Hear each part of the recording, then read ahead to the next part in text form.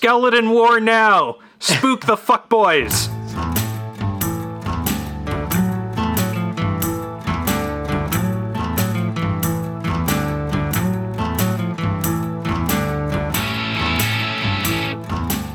It's August 11th, 2021. This is Rare Encounter number 57. And stroking the big American cats, I'm Abel Kirby.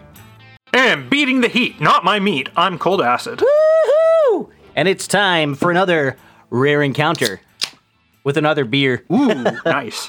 Yeah. Just a beer? Just a regular old youngling, but this one says Team RWB on the side. Yeah. I'm not sure. Well, what I got here, I'm cracking open now.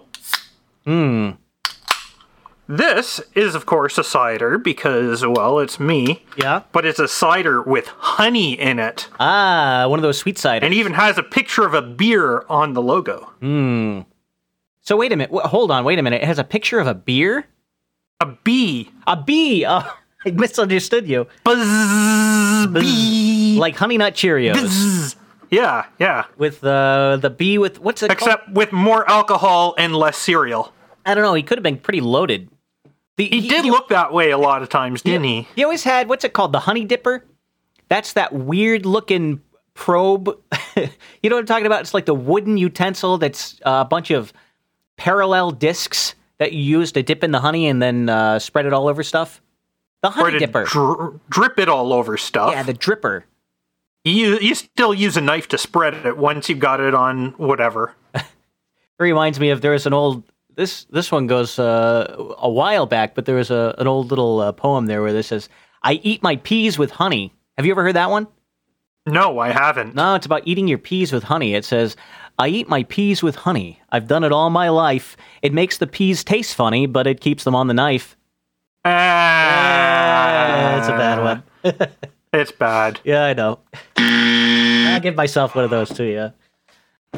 Oh, man. Wow, we got a bunch to talk about this week. I filled up. Yeah, I've got like 10 topics listed here, including yours. Why don't you lead us in then? Awesome, okay. So, you ever wonder what would happen if you had stuck your head in the LHC while it was operating?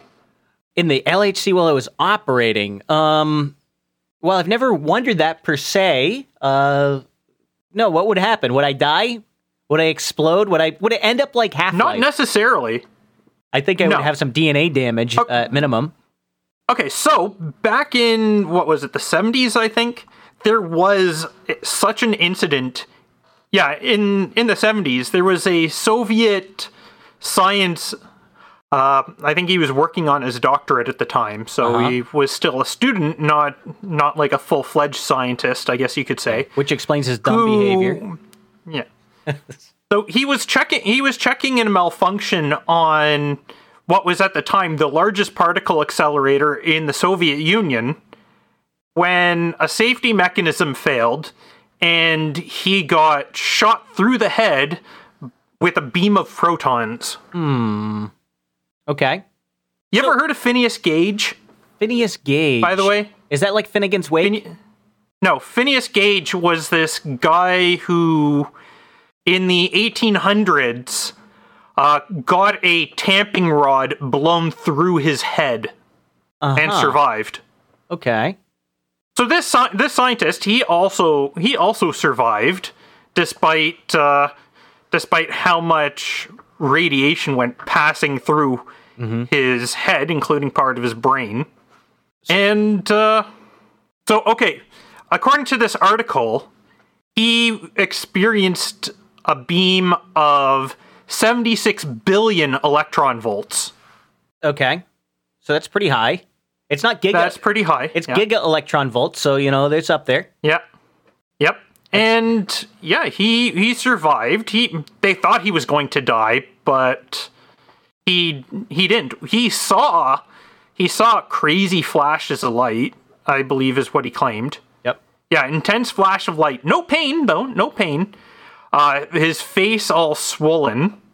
And, yeah, like I said, they thought he was going to die, but it turned out he didn't. He's still alive today, in fact. Retired. But the Russian government won't pay for his Well, he started having seizures later on because of this, right? And Yeah. the Russian government will not pay for his epilepsy meds. Yeah, it's kind of shitty. Yeah. It's what was the actual thing that was hurting him though? Was it the protons that were blasting him, or was it when the protons hit something they turn into X-rays or they emit a bunch of X-rays? Do you have any insight? I'm not into sure. what that is? The article that I found doesn't really go into the actual chemical or medical reactions in this case. It's really written for people who aren't scientific. Yeah, as most of these articles are. I'm always depressed about that. Yeah, it sucks that that's the case because I mean, we're nerds. We want to know this shit, right? Yeah. There's a Wikipedia article on the guy. Cool. Well, so Paste that into... so this accelerator, he was inside it and a safety mechanism failed, but was it the kind of accelerator that they have where they have superconducting magnets that guide the beam? I'm not sure. I don't know the details to the U-70. Because he would have had to be in there when all those superconducting magnets were on if he got blasted in the head. Otherwise, the beam would never have gotten focused. Which sounds like a bad idea to begin with. I mean, that kind of bothers me a lot when you get too close to a giant magnetic field. I always wonder if something bad's going to happen to you from that.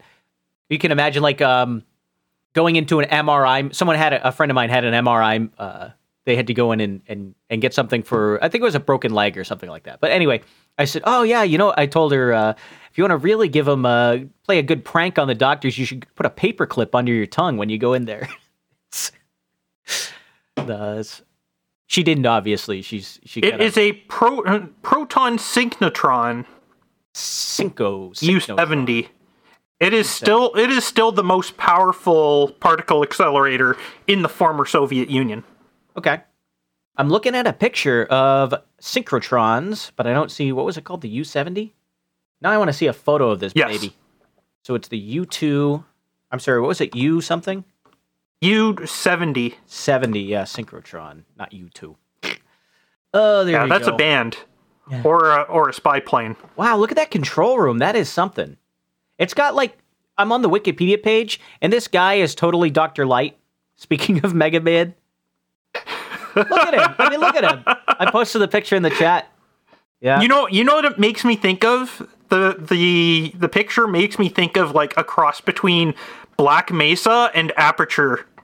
It makes me think of a staged photo because if you go into American control rooms, I'm pretty sure what you find is there's usually a mini fridge nearby, someone's got a bag of chips out, that kind of thing. And then when the photographer comes out, you have to sweep the floor, you have to clean, like underneath these chairs, the tile floor they have, unless you go in and regularly clean and re-wax it, it gets really gummed up and the floor looks clean, which means they did probably more maintenance than most American control rooms do. And so I'm like, oh, this looks like they staged it for the photo, for the public release. But that's my take on it anyway. And Would not be at all surprised. Cotton Gin in the chat apparently agrees with me. He knows exactly what I'm talking about. It is in fact from a archive. RIA Novosti archive, the Russian International News Agency. So yeah, you bet your ass that they staged that. Yeah, everyone got their haircut for the year right before the shot, and pretty much, yeah, prim and proper. I mean, his mouse isn't even on the mouse pad. Come on. No, it's on the mouse pad. He's at the edge, and that's a ball mouse too. That is a ball mouse. Yeah, that's just to give you an idea how old all this stuff is. Yep. RIAN, I guess, yeah, Russian International something news. You just said it, I'm sorry. Archive. Yeah. Oh, man. It's cool stuff. I love me some particle accelerators. Well, we had some sad news. A story we covered last week was River Dave. And in the intervening 7 days since the last rare encounter, looks like his cabin's burned down. Yeah. I sent you that story as soon as I heard it. This was a really low point in my week. Because I liked River Dave. Just reading his story, I was into this guy, his idea of he's just going to live off in the middle of nowhere. No one's going to tell him what to do. And I I think he had some recourse for keeping his cabin and fending off the vultures trying to disturb River Dave. You know, maybe they can go out to they can walk around outside and turn over rocks and disturb what's underneath, you know, but leave River Dave alone. But, while he was out, someone or something set fire to his cabin. And I saw the article right after it broke, which was from Boston.com. Do you know if there's any update on that? Not to my knowledge. Yeah. As far as I know, I haven't seen anything else. Yeah, I'm thinking it is probably arson. Yeah. River Dave doesn't think he can go back to being a hermit. Oh, there he is. I got some new pictures of him. I'm on Boston.com again. Throw it in the chat. Yeah, I gotta check this out. Here's some stuff. New article from just this morning. There's River Dave sitting in a new cyan shirt and khakis on a river. Dave Lidstone. Jeez. So his cabin was built down. He said even if he could rebuild the cabin, he said, quote, "I would have people coming every weekend, so I just can't get out of society anymore. I've hidden too many years and I built relationships, and those relationships have continued to expand." I suppose he means built relationships since he's been dragged out of his cabin kicking and screaming. So, yeah. What a hell of a time to be dragged back into society, though. How about that? Yeah, it's a shit situation. Yeah. Ah, well. I hope the best for him. You know, it's sad, but that's the way it went. Yeah. He's famous now, so, you know, he can... Well, that's part of the problem.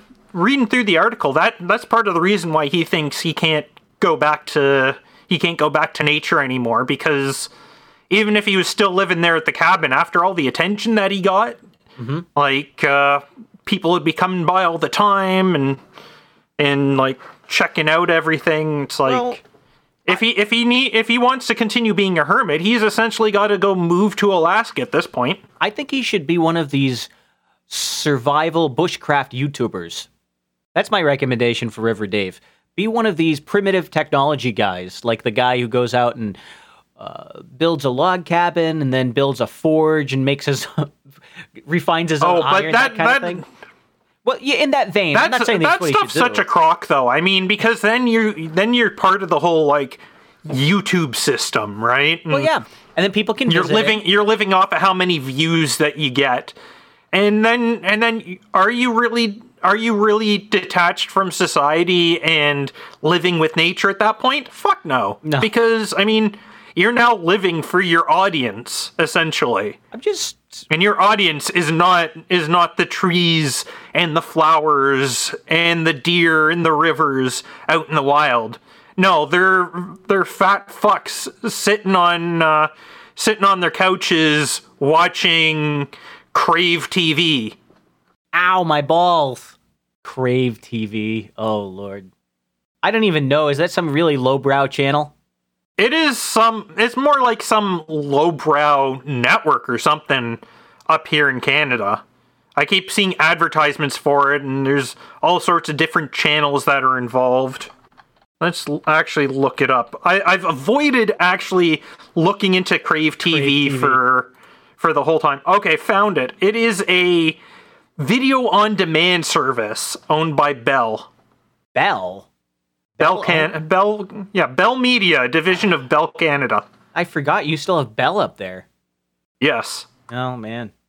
I always think when I hear Bell, all I can think of is Bell Labs, and they did some really, really good research. But they gave us Unix. They gave us everything. They also gave us Plan 9. They gave us... That came out of Bell Labs. Go back to like the 40s and 50s and pick up... They would do a publication where they just published their pure research, and there were people talking way before speakerphones existed. They were developing back in just analog circuitry. How do we make a speakerphone? How do you make a phone where you don't have to hold it up to your head? And they were talking about what's the algorithm that has to duck the voice when the other guy's talking? How do you build it out of op amps? What are the considerations? And all of that is it's all valid today. You know, what's conceptually what has to happen to make a speakerphone work? But they were doing it way before these were invented or popularized, you know. Do you know who owns for so many Bell things. Labs right now? Right now? No idea. Nokia. Yeah. Oh, since 2016. Lord. But yeah, I mean, Bell Labs, they brought us radio astronomy, the transistor, lasers, CCDs, without which we wouldn't have all these idiots Instagramming their foods with their iPhones. Yeah. So maybe that one wasn't so good. Unix, C and C++, awk. Yep. They would put money into pure research. And that's something no one's really doing these days. Google, I mean, sometimes people make noises about how they're doing pure research, but universities are really running off from grants. Universities have not done pure research in decades. Yeah. They're doing whatever the government or private industry funds them for. Yeah. And the reason that they do that is because when they get a grant, so they can get someone that says, I need to make a big study, and I need $2 million. So first off, not all research needs $1 million budget. Sometimes good pure research doesn't cost a lot at all, but people are incentivized to do big projects because of the way their value is accounted for at universities. So you've got professors who say, I got to make the next biggest research project. And what they don't tell you, I don't think this is as widely known, but when the government, like, let's say American government organization like the National Institute for Technology or something like that, the National Science Foundation will give a grant to do some research. Well, you get maybe half of it if you're good. Maybe you'll get 40% of it. And the rest of it goes to the university to pay for the football team and paving we need new paving stones on the quad and all the other things that are associated with, university spending. It comes out of the grant money. A big chunk of it actually goes to the university, not to the research project. So that's why they incentivize these guys to say, well, we don't care about you unless you have big research projects that bring in big bucks because we need to skim off it to keep our own butts in silk chairs. But anyway, there's my rant about universities. Fuck universities. Schools for fools, dog. Good job. That's what I say. Oh, man. I caught someone saying dog the other day. It's catching on. The lavish... It's coming back, huh? Well, so I've been saying it for a while, and everyone, because they want to be like me, they keep saying it. And so I caught Lavish saying it the other day. Yeah, makes sense. I'm going to catch you saying dog. But yeah, I was listening to Behind the Schemes lately.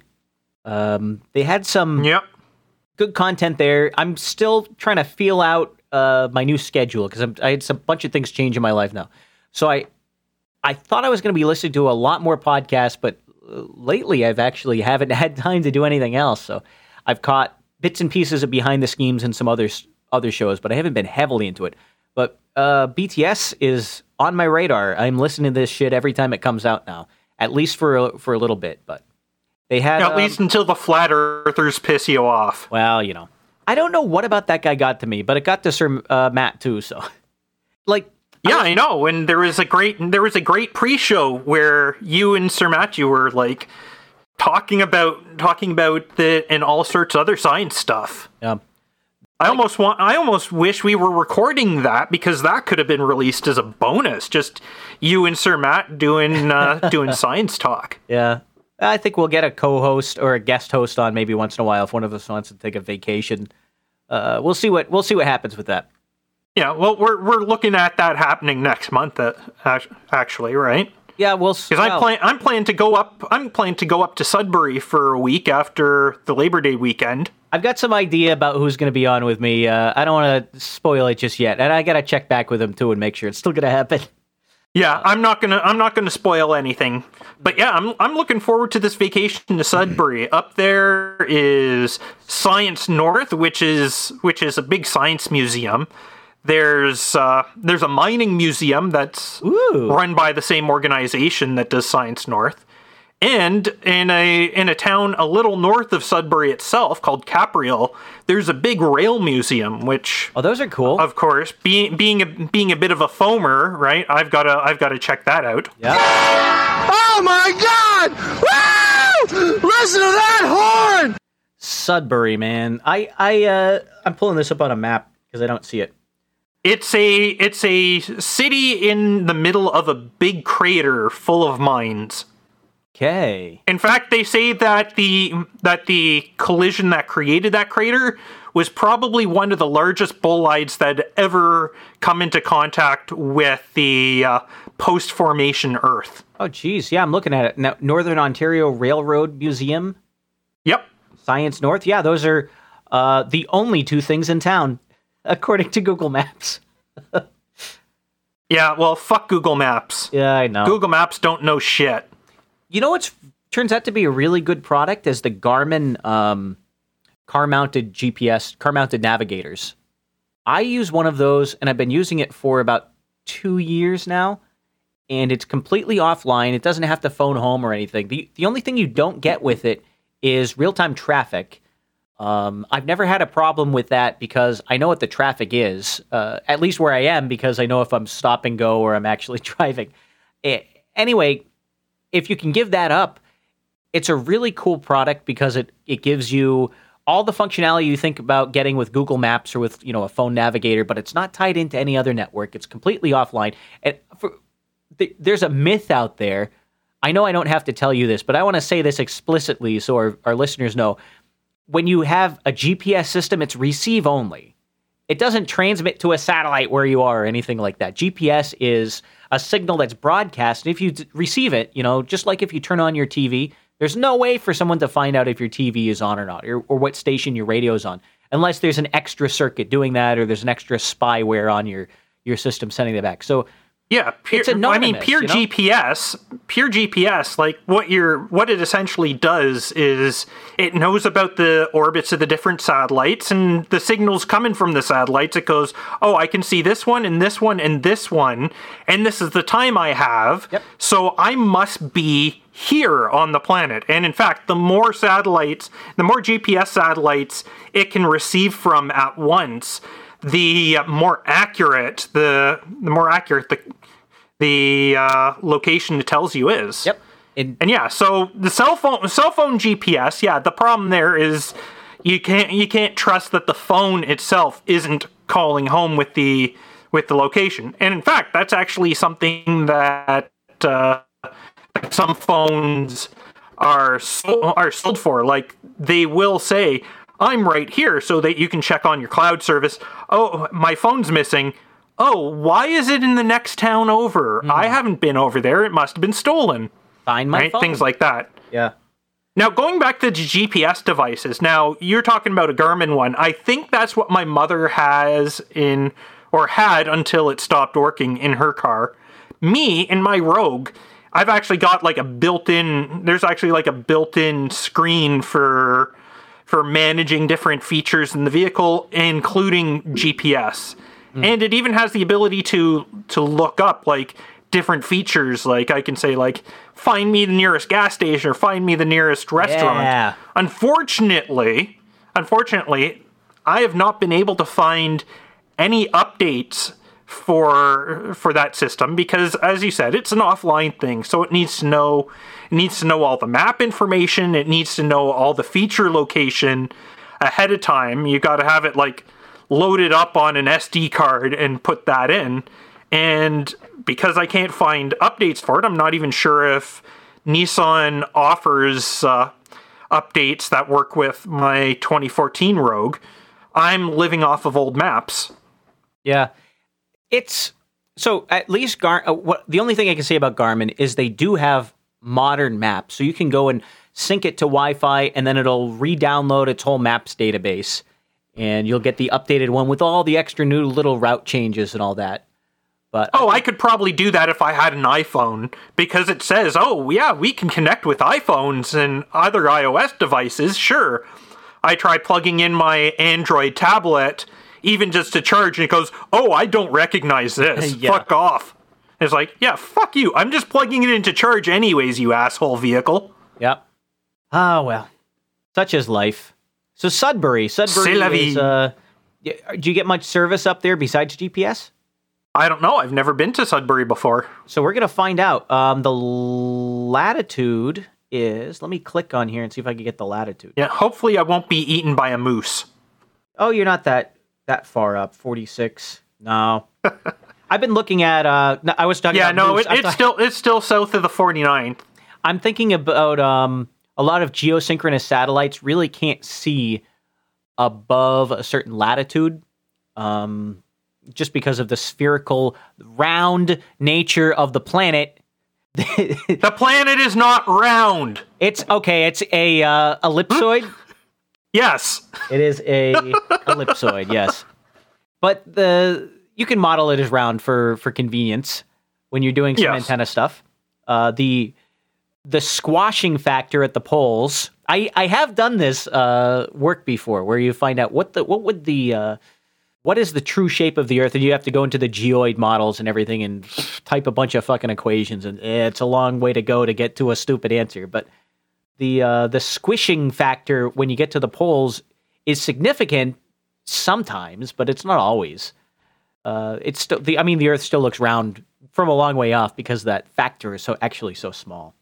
Anyway, when you get up far enough north, you can't see a lot of geosynchronous satellites. So your ability to receive direct TV, like if you get way up north and you want to have a satellite dish that's going to receive TV, you're basically pointing it down. If you're at the equator, you're pointing it straight up. And as you go further and further north, you're pointing it down further and further closer to the horizon. And eventually you get so close to the horizon, there's so much troposphere in the way, you can't receive anything. And I don't believe that GPS uses geosynchronous satellites. It does not though. On purpose, because it wanted to avoid that. They have a bunch of shells with a bunch of different inclinations on it. So the geosynchronous satellites have an inclination of 0 degrees, but I forget what the GPS one. They're in medium Earth orbit, and they are at a... There are 6 different planes of orbit in MEO. Yeah. The way that they're set up, though, if I remember my facts correctly, the idea is, let's say that on a certain day, you see there's a GPS satellite, it comes up over the horizon and it goes over your head, and then it sets behind you. Well, the next day at the same time, another GPS satellite, not the same PR, it's not the same vehicle, but the next orbit over will go over and follow the same path. So they did some funny things that make it sync up. Now we know the speed of the Earth rotating changes. That was something you taught me. But it generally, it's kind of close enough that it seems like it's the next satellite comes over overhead the next day at the same time. They did some clever stuff with the design of those orbits. So it was really thought through before they put them up there. Yeah. Plus, at the same time, the GPS satellites aren't just saying, "Oh, I'm GPS satellite number whatever." They're also saying, "This is the current atomic time." Yeah. The whole time as well. They're essentially time servers in space. Yep. In fact, one of the ways that you can get when you're doing maybe like a frequency counter kind of measurement, I don't know. I'm going to end up talking about microwave if you keep nudging me in this direction. I'm going to keep talking about microwave technology. But the GPS signal we often use as a standard, and it's not the best standard. Like the atomic clock in a GPS satellite is like 10 times or 100 times worse than the best ones on Earth. But that's because they had to put it in a satellite, right? But it's still a hell of a lot cheaper than buying your own atomic clock and putting it in your lab, when you could just run a little antenna up and get GPS time offering, synchronized to that instead. Well, I think in most cases, if you've got an internet connection, you'll use that and try and connect to like a tier 1 or tier 2 NTP server. I'm talking about radio receivers measuring like phase noise parameters and shit. Okay, that's something really sensitive different. Radio measurements of receivers. We'll use GPS as a standard because it's cheaper than buying your own stuff, and it's free. It's just out there. You put an antenna outside, you get GPS anywhere in the world. Even at the poles. Because poles. I do believe one of the planes does cover sight of the North and South Pole. Yeah, at least 3 of them do. Of the 6? I'm not talking about the satellites themselves. I'm talking about the orbital planes that the satellites are launched into. There are at least 3 that see the poles at any time. Okay. So what that means is navigation at the poles is possible. If there were less than 3, you could navigate. Mm-hmm. Anyway, that was our GPS topic for the year. Or for the show, for the episode at least. If you tune in for more GPS talk next week when we rehash the same conversation again and again and again. That's your encounter for you. All right, what do we got for topics? Let's do something. Well, we kind of got the podcast. You want to jump into podcast real fast? Yeah, let's do a little bit of podcast news. Yeah. So yeah, that's it for Grumpy Old Bens. The Gumpy Old Has-Beens is what I'm calling it now, and it's Gumpy, not Grumpy, because there's no R in it. No more R. So, yeah, no R in it anymore. And my feeling on this is that it shouldn't be called Grumpy Old Bens anymore. I don't like the idea of it continuing with the name Grumpy Old Bens, and so I am calling for a boycott until the name changes by at least one letter, preferably removing the R.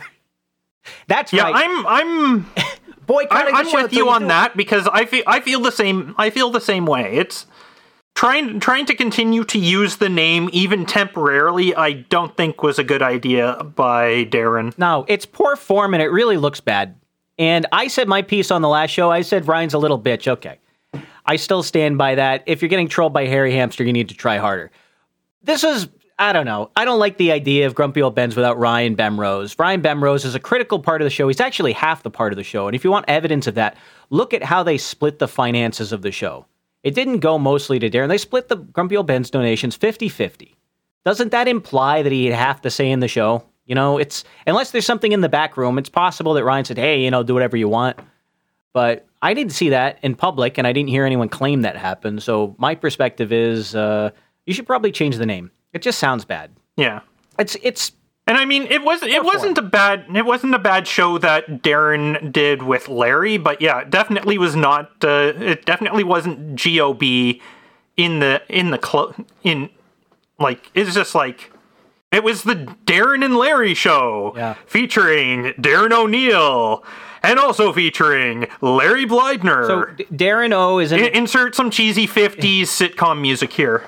The Darren O is saying in the chat room they did call the last one Grumpy Old Bloviators, and that's true, I guess. But I looked at the feed and it was still called Grumpy Old Bens, and it showed up on my podcatcher as Grumpy Old Bens.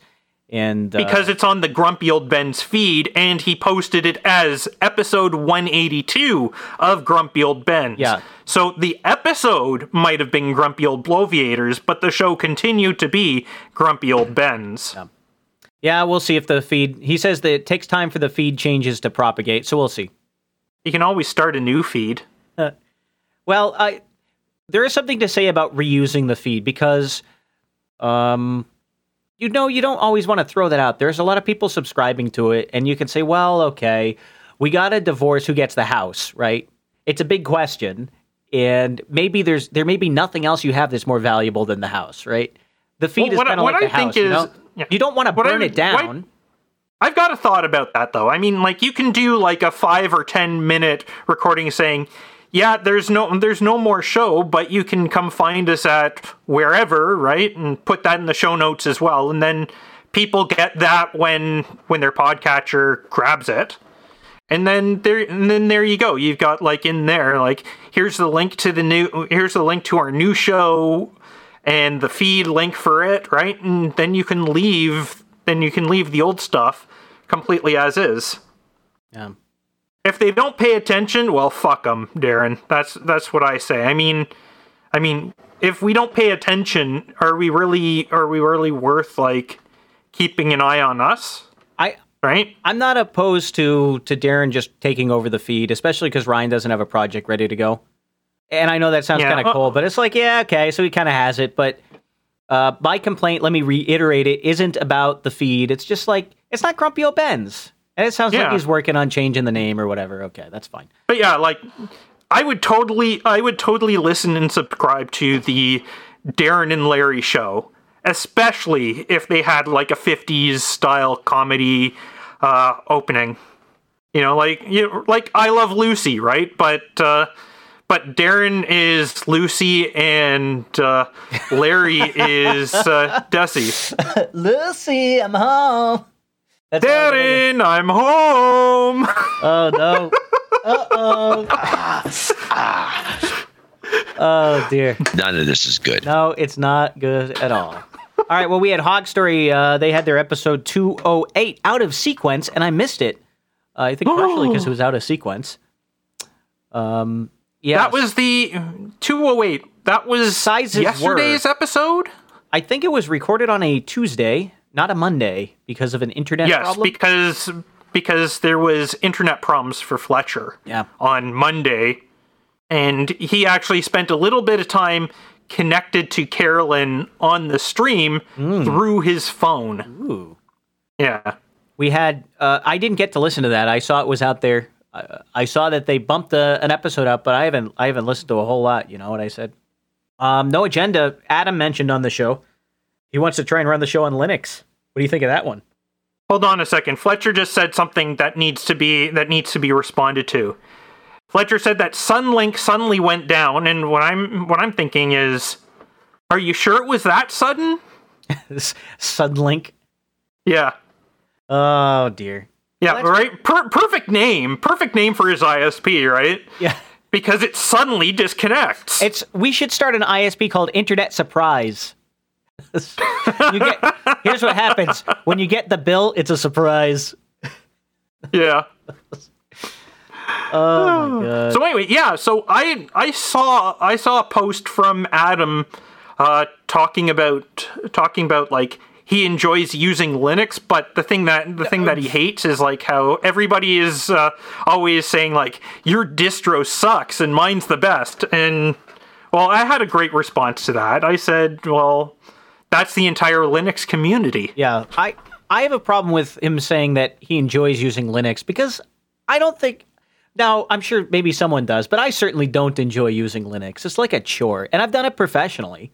It's not like I'm just talking out of turn here. I have actually held down jobs where part of my problem or part of my job was to actually use Linux in a professional way, right? But it's like it's such a there are pain people in the that ass do to get it enjoy to go. using Linux. And There are I people don't that do meet enjoy them. using Linux. They're masochists, Yeah. but they do enjoy it. And at the same time, I'm sure they enjoy being whipped and chained up to chairs. They like the leather and like the candle wax. yeah, the leather and the don't forget the latex too. The latex and the GIMP masks. I think there's a lot of USB vibrators in there somewhere. Probably are. But they don't work, though. The problem is they don't work because they can't get the drivers installed. Don't forget Internet of Things chastity belts. Oh, yeah. And they don't work because no one can install the drivers. Yeah. Yeah, me Oh, my personally, God. the operating system that I've enjoyed the most using has actually been Amiga OS. Really? Yeah. Now, I still never used that. I've said this on the show. I've never really used Amiga at all. I've played with an emulator once, and I played with a simulated Amiga OS once in a game, but that was it. Yeah, as Cotton Gin said in the chat, it was way ahead of its time. Well, Crave TV wants me to watch F-Boy Island, RuPaul's Drag Race All-Stars, and a number Fuckboy of Island? F-Boy. Well, I don't know. It just says F-Boy Island. It could be something else. It doesn't have to be Fuckboy. Sounds like fuckboy to me. I mean, there's a lot of words that start with F. It's F-Boy Island. Maybe it's F-Boy. Yeah, but how many of them end with boy? Start with F and end with boy. The only one I know is fuckboy. Well, I'm a fun boy. And you know what you do with fuckboys? You spook them. Yeah. My God. Skeleton War now. Spook the fuckboys. Spook the fuck boys. Now there's a meme that nobody remembers Yep. except for me. You know why? Why? I don't know. I don't know where I was going with that. Okay. We got some topics to talk about here. Let me scroll up. I didn't delete enough of my pictures out of my notes because I have to keep scrolling up. I'm still scrolling up. I should just delete more. What do Well, we I've got something to bring up while you're scrolling around. Oh yeah, it's gonna take a while. So why don't you bring it up? I'm still scrolling. They found a new carnivorous plant in British Columbia. They said nude. No, I said new. Okay. Like a Venus In flytrap? fact, they've known about this flower for over a century. They first discovered the plant itself in 1879, but they only just realized that it's a carnivorous plant. Really? Yeah, it's called Triantha occidentalis, or the what's the normal name for it? The bog-dwelling western false asphodel. Oh, that sounds like my cousin. Your cousin lives in a bog?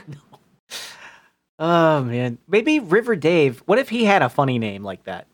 Would he be a river-dwelling... I don't know. I'm trying to come up... What would River Dave be in Latin? I don't know. Nude carnivorous plant, says Cotton Gin. Okay.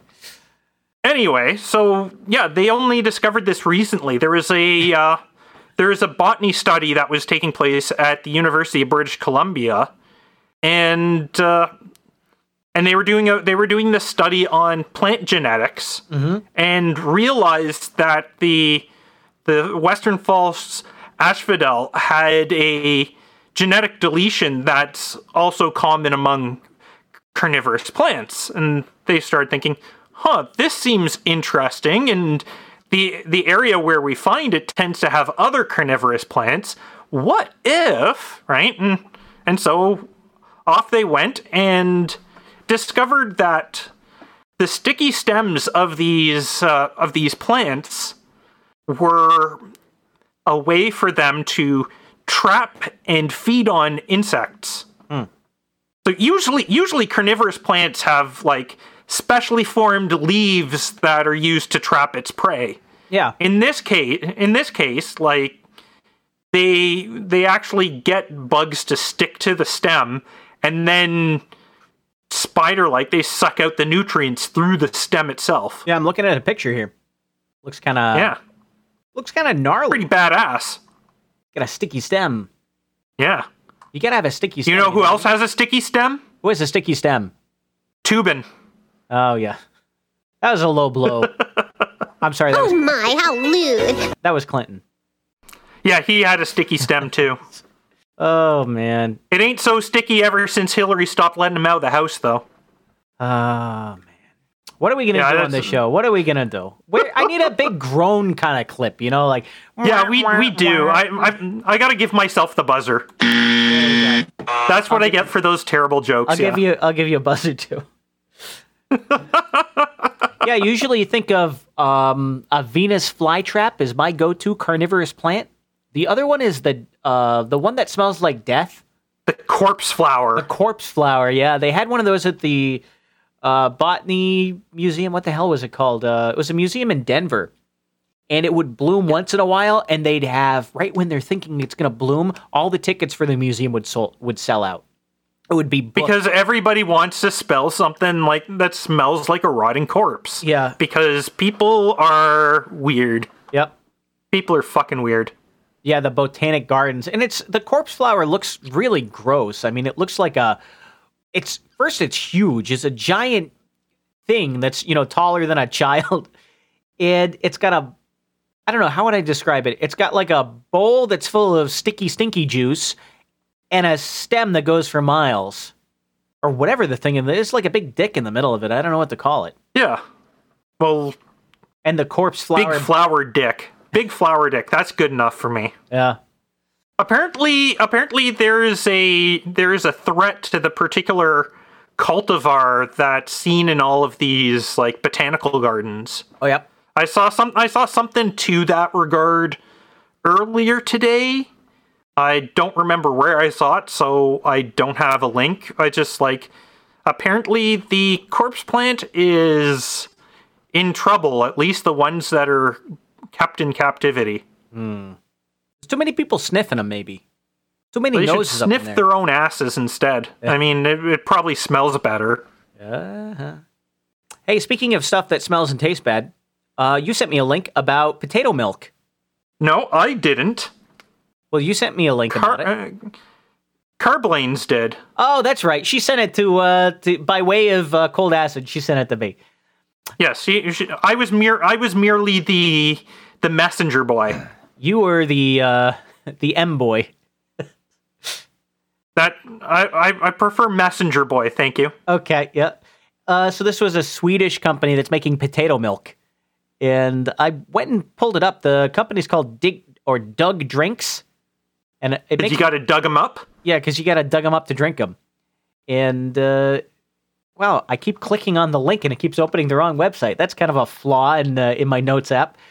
But they haven't launched yet. They have a website up, DugDrinks.com. I guess that's DUG, like Dig Dug. But I was about to paste it in. Yeah, I got it. They show a video of like someone pouring this over their granola. I would point out it's not cereal. They're pouring it over basically granola, like trail mix. I know Honey Nut Cheerios. Excuse me, but granola, the main component to granola is cereal. Well, I'm looking at this. At least in the sense that all grains are cereals. Honey Nut Cheerios, not in the breakfast cereal sense, is what I think. So much as like, yeah. So there's a video of a woman turning a knob and then pouring this stuff into a cup and then steaming it and then pouring it more into a bowl. And so this is I don't know, some kind of plant milk. I don't know how you get milk out of a potato. I thought I had done everything with a potato that was possible in good company to do. And I can kind of understand it, because when making potato pancakes, right, I've had to actually grate the potatoes myself, and what you end up with is not just the grated potato, but also like this white liquid. Mm-hmm. Right? Is that the potato and milk? It doesn't matter. Like that might be like the source of the potato milk. They might be grating potatoes and then squeezing the gratings dry, and all the liquid that comes out, they get a little bit of filtering, and that could very well be our potato milk. Well, I thought vodka was potato milk, though. I guess it's distilled from fermented potatoes. No. Vodka is potato water, and it could also be cabbage water, it could also be like various other plant water. Isn't it little water? Literally. Yeah. Maybe? If I remember my Russian trivia. Well, with the ka on the end, it's definitely diminutive. Yep. Well, so there you go. This is the Doug drink story. No one's tasted it yet, but they have 3 flavors: Doug Original, Doug Barista, which I'm not sure what the difference in taste is. And then there's Doug Unsweetened, which you can kind of guess what the difference in taste is with that one. I bet it's very earthy. Yeah. I mean, it comes from a root. Well, speaking of, let's go to the other end of the spectrum. So that was a very vegan-friendly story. Let's talk about a different one. I got a lead from Bongo Boy. Bongo Boy is a guy who shows up to the local No Agenda meetups at down in like Alexandria, Virginia. And I went to one last Sunday, and I saw Bongo Boy. Spook? Maybe, I don't know. They call it the Spook meetup, but it's kind of up in the air exactly who the spook is. That was the one the DC Girl hosts, and along with Sir William of Pennsyltucky. And so I saw them again, said hi. Yep. But while we were chatting it up, talking about, everything under the sun, Bongo Boy points out, somehow he got on fry grease, and Bongo Boy points out there was some Memphis restaurant. He was trying to remember what the name of it was, and we finally looked it up. He says there's a Memphis restaurant that has like 100-year-old fry oil. So what they have is, for the past 100 years, they never changed their grease. And they fry everything in the same. It's like the secret ancient grease that they gives it the special flavor no one else can get. Well, they have to top it up. It's not exactly the same grease. That heretic. Not necessarily heretic. Hold on. First of all, I have worked over a fryer in my past, and I can tell you that stuff that just does not stick around. Even if you don't clean the units all the time, you still have to add in new oil like every day, because a bunch of it boils away. And then you've got another situation on your hands. You've got the Ship of Theseus situation on your hands, because who's to say that any particular molecule of that grease that's in their fryers is from all the way back in 1912 when they started. You don't believe it? This is my grandfather's axe. We replace the shaft, and then we replace the head. Right? That whole thing, right? You don't believe in homeopathy, do you, huh? I bet you think that's bullshit too. Not in the slightest. I heard Fletcher say once, he says he had a guitar that was so beat up, it was so rebuilt, the only original part was the hole. Maybe that reminds me. Yeah, that sounds about right. We're talking about Dyer's Burgers, DYER''S Burgers in Memphis, Tennessee. And that's their claim, is that they have the 100-year-old fry grease. And they've got a burger. That when they've moved locations, they've kept under armed guard. Yes, so no one can take that stinky grease and, I don't know, put it in their Imagine if you put that in one of those cars that runs on old fry oil, you know? Imagine how far you'd go with 100-year-old. How concentrated does that shit have to be? There's a Simpsons clip for this. Let me see if I find it. Oh, let's all wait. We'll pull it. What the? My retirement grease! No! All right, I'll give it to you. You found it a hell of a lot faster than I thought you would. Yeah, I already had it open. I was prepared for this. Yeah, so there was Bongo Boy's little contribution. Thanks for hanging out, Bongo Boy. I appreciate it. If you want to talk about music or music production, you know where to get me. Oh, boy. So what else do we got? We got some... what do you want to talk about? We got some scams for drivers. We got some stupid stuff about scientific papers. We've got anime. We've got the 41st anniversary of the conception of the IBM PC. Oh, that sounds sexy. I like conceptions. Yeah, so the IBM PC was released in 1981. So 40 years ago. But the project itself to create it started in August 1980. Okay. And so the OS2 Museum website published an article about like the initial design of the PC and the legacy of the Data Master terminal system that predated it.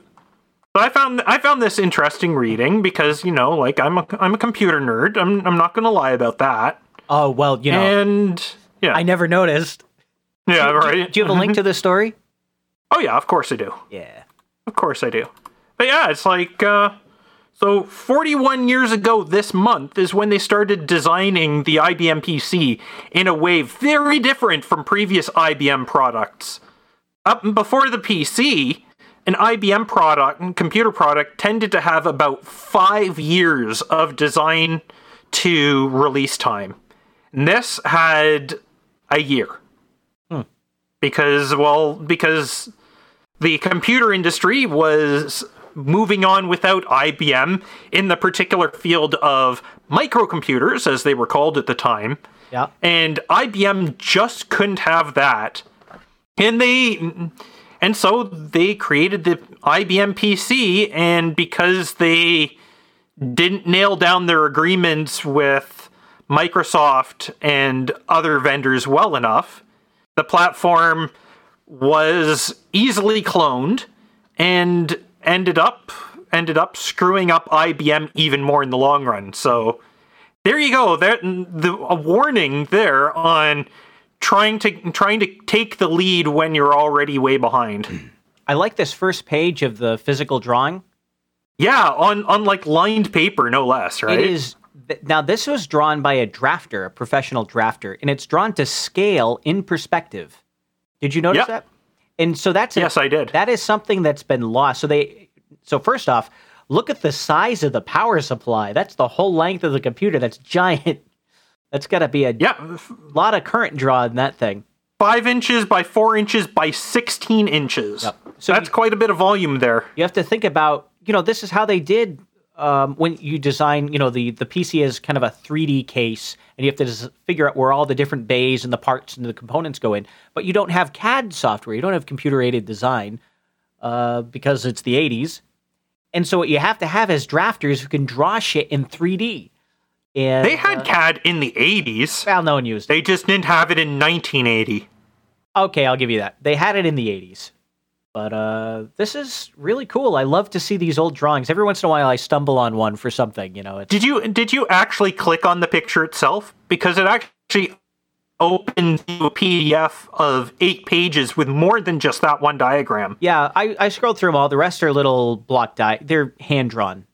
I guess the top page is hand-drawn, but they're all kind of sketches. I think the top one was hand-drawn, but with a ruler.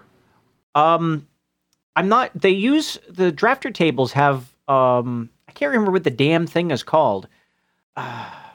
It's a device that lets you draw these parallel lines. You can see there, underneath the right drive, there's like a pen tick off of the line, right?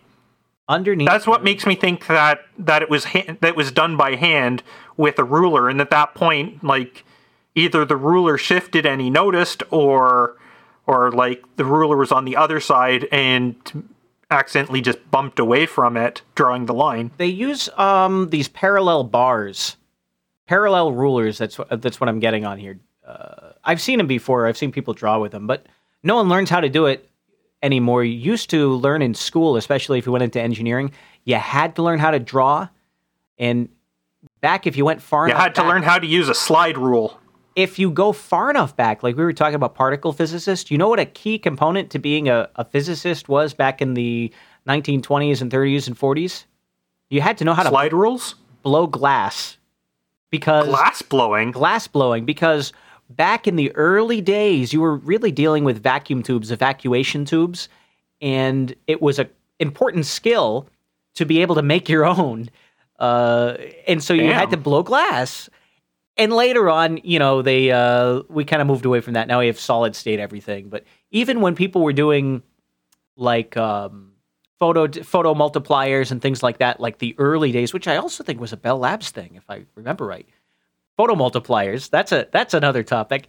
But it had to do with, you actually had to make the vessel the stuff was going to go in. And there were people, I can't remember his name, famous scientist, theoretical physicist. I read his biography. I can't remember his damn name now.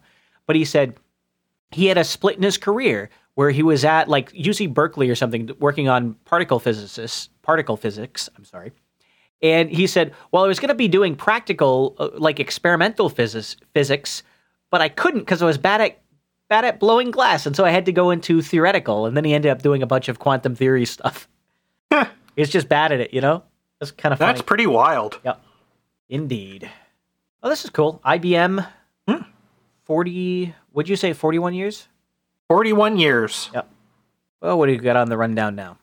Oh, we should probably hit into some anime before we hit our last topic for the show. Yeah, we're going to have to make a choice on that last topic because I see 2 I want to talk about. I've got a few that I want to talk about too. One of them involves heavy metals. All right, so not heavy metal, the music, but heavy metal, the elements. Let's do anime, and then we'll do your topic. Alrighty. All right, so I usually start this, so why don't I start it again? We had Higurashi, the telenovela continues. Ooh. It's the way they've planned out this season is, so last season of Higurashi, the last, 12 episodes or something like that, they went through a story, and there's all kinds of weird shit, supernatural shit going on in the story, and then this season, the pattern they're following is, they're actually following the same. It's like this season's the same as the last season, but it's a completely different perspective. Everything's flipped around, and you see what's going on in the background, and you see the sinister motives and the not-so-sinister stuff going on. And if you remember, so many months ago, I was talking about a story arc where we had a character, Sadako, who's the little girl, and she's being abused by her uncle. And so there's a whole arc where they're going to Child Protective Services and they're trying to get orders in place and no one's listening to them. And that was the story arc. And this current episode that just came out is the same story, but from her perspective. And she's fucking lying about everything. It is such a 180 degrees from last season. Where before it was like, yeah, she's totally getting beat. Well, let me just put it this way. All kinds of bad things were happening to her with her abusive uncle in the house.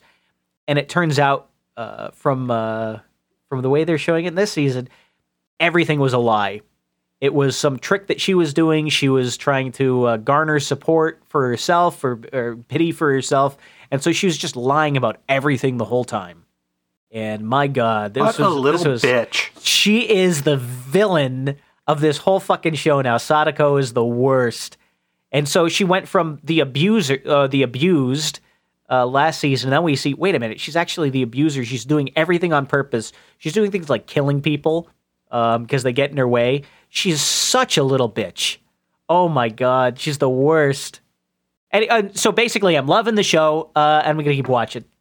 Of course. You can see the pictures. I put some screenshots in there where you can see her being super manipulative to people, and every time her eye, whenever she I'm gonna have to really stick. I'm gonna have to stick a few of those into the notes. every time she gets really evil, her eyes just turn red, and it's this really jarring thing. They glow red. It's like, oh God, so bad. It's She's like such a villain. like almost possessed. Yeah. Yeah, that's what she is. Scary look on her face. Yep.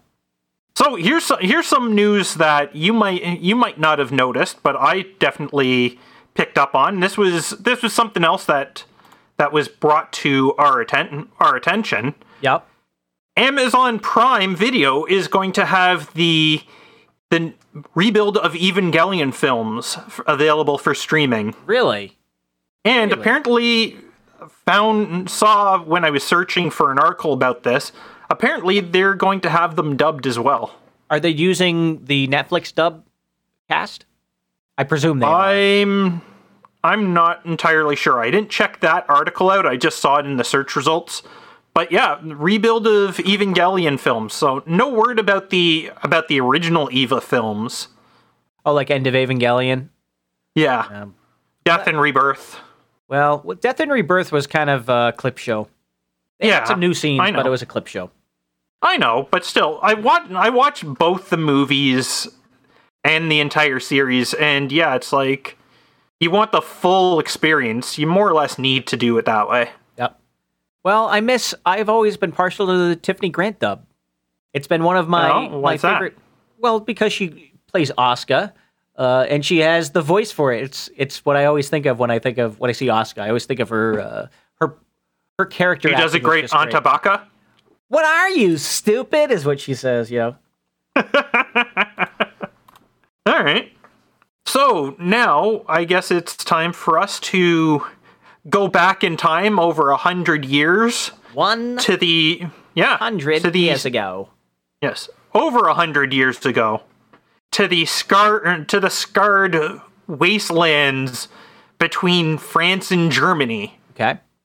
So back at the end of World War I, right? Mm-hmm.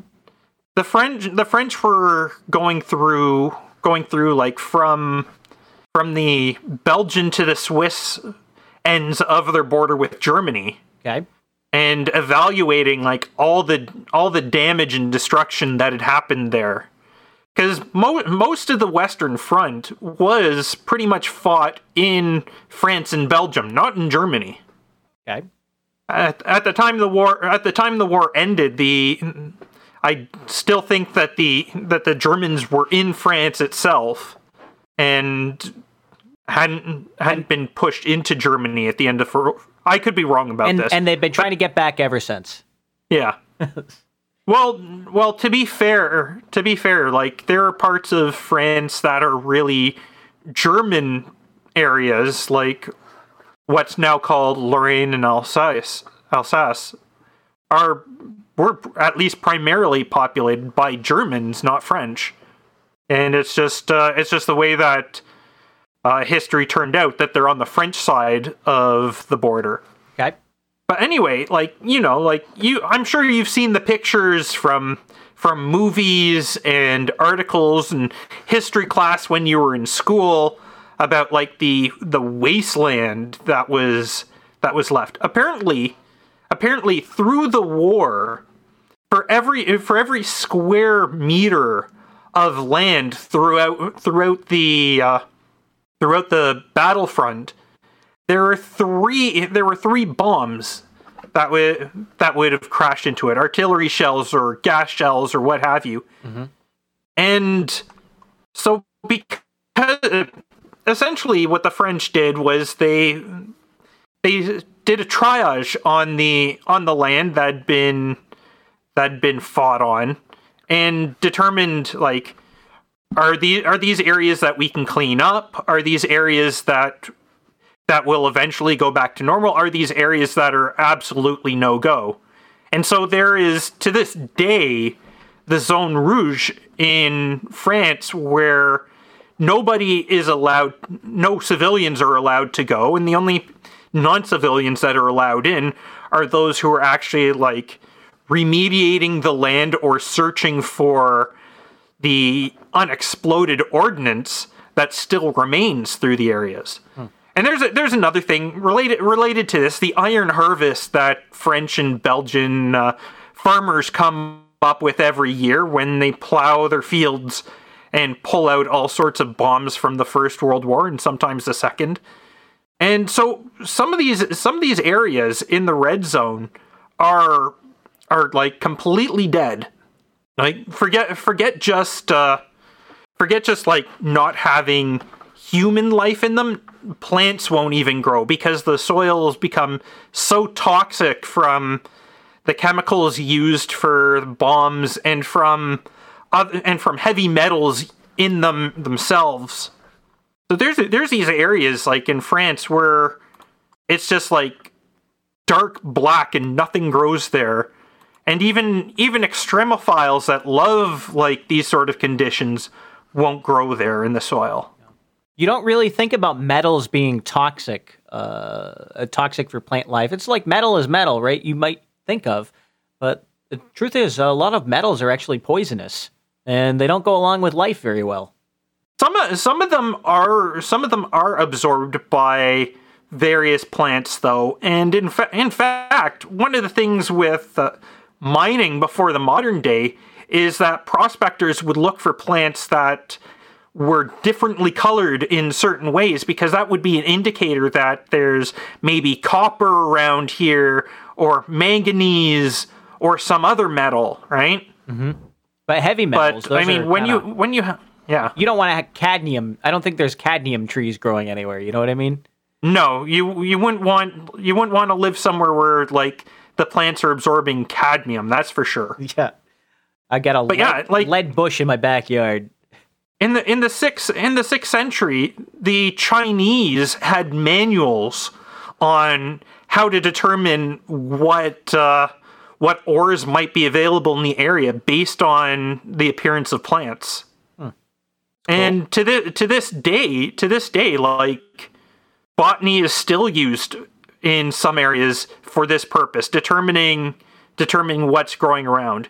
And there's other things where various metal salts are used in gardening so that flowers will have certain different colors, or they might grow a different way and therefore have a different appearance that the gardener wants. Yeah, it's actually really interesting. But yeah, there's a place called La Place Gas, or the Place of Gas. And this is where like a lot of chemical weapons from the First World War were rounded up and burned. Okay. Like they just like dug out trenches, threw in all the chemical bombs in there and set them on fire. And the ground there, like the dirt, I'm not going to call it soil because soil implies there's life. Yeah. It looks like melted tarmac or melted asphalt, right? Like what asphalt would look like if you broke it down to the consistency of dirt.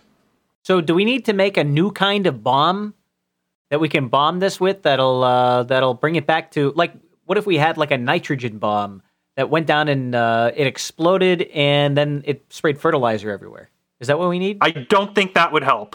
Really? What what would that do other than like spread all this contaminated dirt everywhere? Okay, rather what needs to be done is process that dirt to pull out all the heavy metals and encapsulate them some other way that doesn't risk like bioaccumulation. Well, what you have to do with that is actually dig up all the dirt and put it in a truck and then send it through a smelting process? Is that what you essentially have to do? Yeah. Yeah, so who's going to pay for that? Yeah, right. And like I said, like they expect that it won't be for another 3 to 7 centuries before all this like ordnance and all the crap that is left, the ordnance is left in the ground, has worked its way out, and the area is again safe for people to go into. Does this stuff work its way to the top, kind of like a splinter works its way out if you leave it alone, or does it work its way down? I think it depends on the biological community around it. Okay. There are plants that are starting to grow through the area, and in fact, not only the chemical ash has declined, but the plants are becoming more used to like the toxins in the area and are adapting to them. So, but still, I mean, even with all that, it's a really slow process, and like, just because they've absorbed this stuff, all that means is now there's a chance for something else to eat them, and suddenly they have all the cadmium or mercury or lead in their systems, right? Arsenic. Yep. So yeah, it's like quite the situation. You didn't. They actually like after World War II, they would take old ships. They would load the unfired ordnance that they didn't want to keep around, and they'd sink the ships. There are places in Scandinavia where you're not allowed to fish because of that, and not because they're worried so much that the fish will be tainted, but rather you trawl through there and suddenly you've pulled up an unstable bomb, and then boom, there goes your boat, or there goes the whole area, right? You're fishing with dynamite there. More or less. And they don't even realize it. So those areas are like no-go for fishers. Hey, did you ever see that movie with Natalie Portman where she goes out into that weird jungle area? It was called Annihilation. No, I haven't even heard of it. Yeah, it was a little-known flop of a sci-fi movie when it came out a couple of years ago. I saw that, so it kind of reminds me of this situation where they have a kind of a no man's land. No one's been in there. There's something weird. I think they call it the Shimmer in the movie. It's a sci-fi kind of thing. And so they have an expedition where they're going to go out into the Shimmer and they're going to see what's going on. And they don't tell the audience. There's obviously some backstory, which you don't learn. And you kind of learn through the characters discussing things through the movie. You find out more and more about what's going on. It was a good flick. But it kind of reminds me of that, especially when you're talking about the ruined landscapes with the heavy metals and all that, you know, it's because but the thing is, they get out there and suddenly there's plants that start to grow weird, you know, there's something, you know, that's what I was thinking about when you were talking about it. So I don't know. It was a fun movie. That's essentially what happens when you have toxic soils that the plants grow in. Yeah. And plus Natalie Portman was in it. So that's actually the only reason I watched it, but it was still a solid movie. I enjoyed it. Were there any hot grits? No. Well, I'm trying to think back. No, I don't think so. Probably nobody even recognizes why I asked that question either. Well. I know why. Do you know why? I'm not going to say anything. Okay. Well, if that's the end of our show, I should probably get the outro music there. Yeah. I can pass off the other stuff I want to bring up next week. I'm sure you can do the same. Yep, I got a couple of things we can... Well, I don't push things forward. That's true. But until next time, I've been Abel Kirby. I've been Cold Acid. Adios. Adios. I had a good woman, but she lay down, honey, and died. Oh, I had a good woman, but she lay down and died. Don't you know everybody tell me she wasn't satisfied?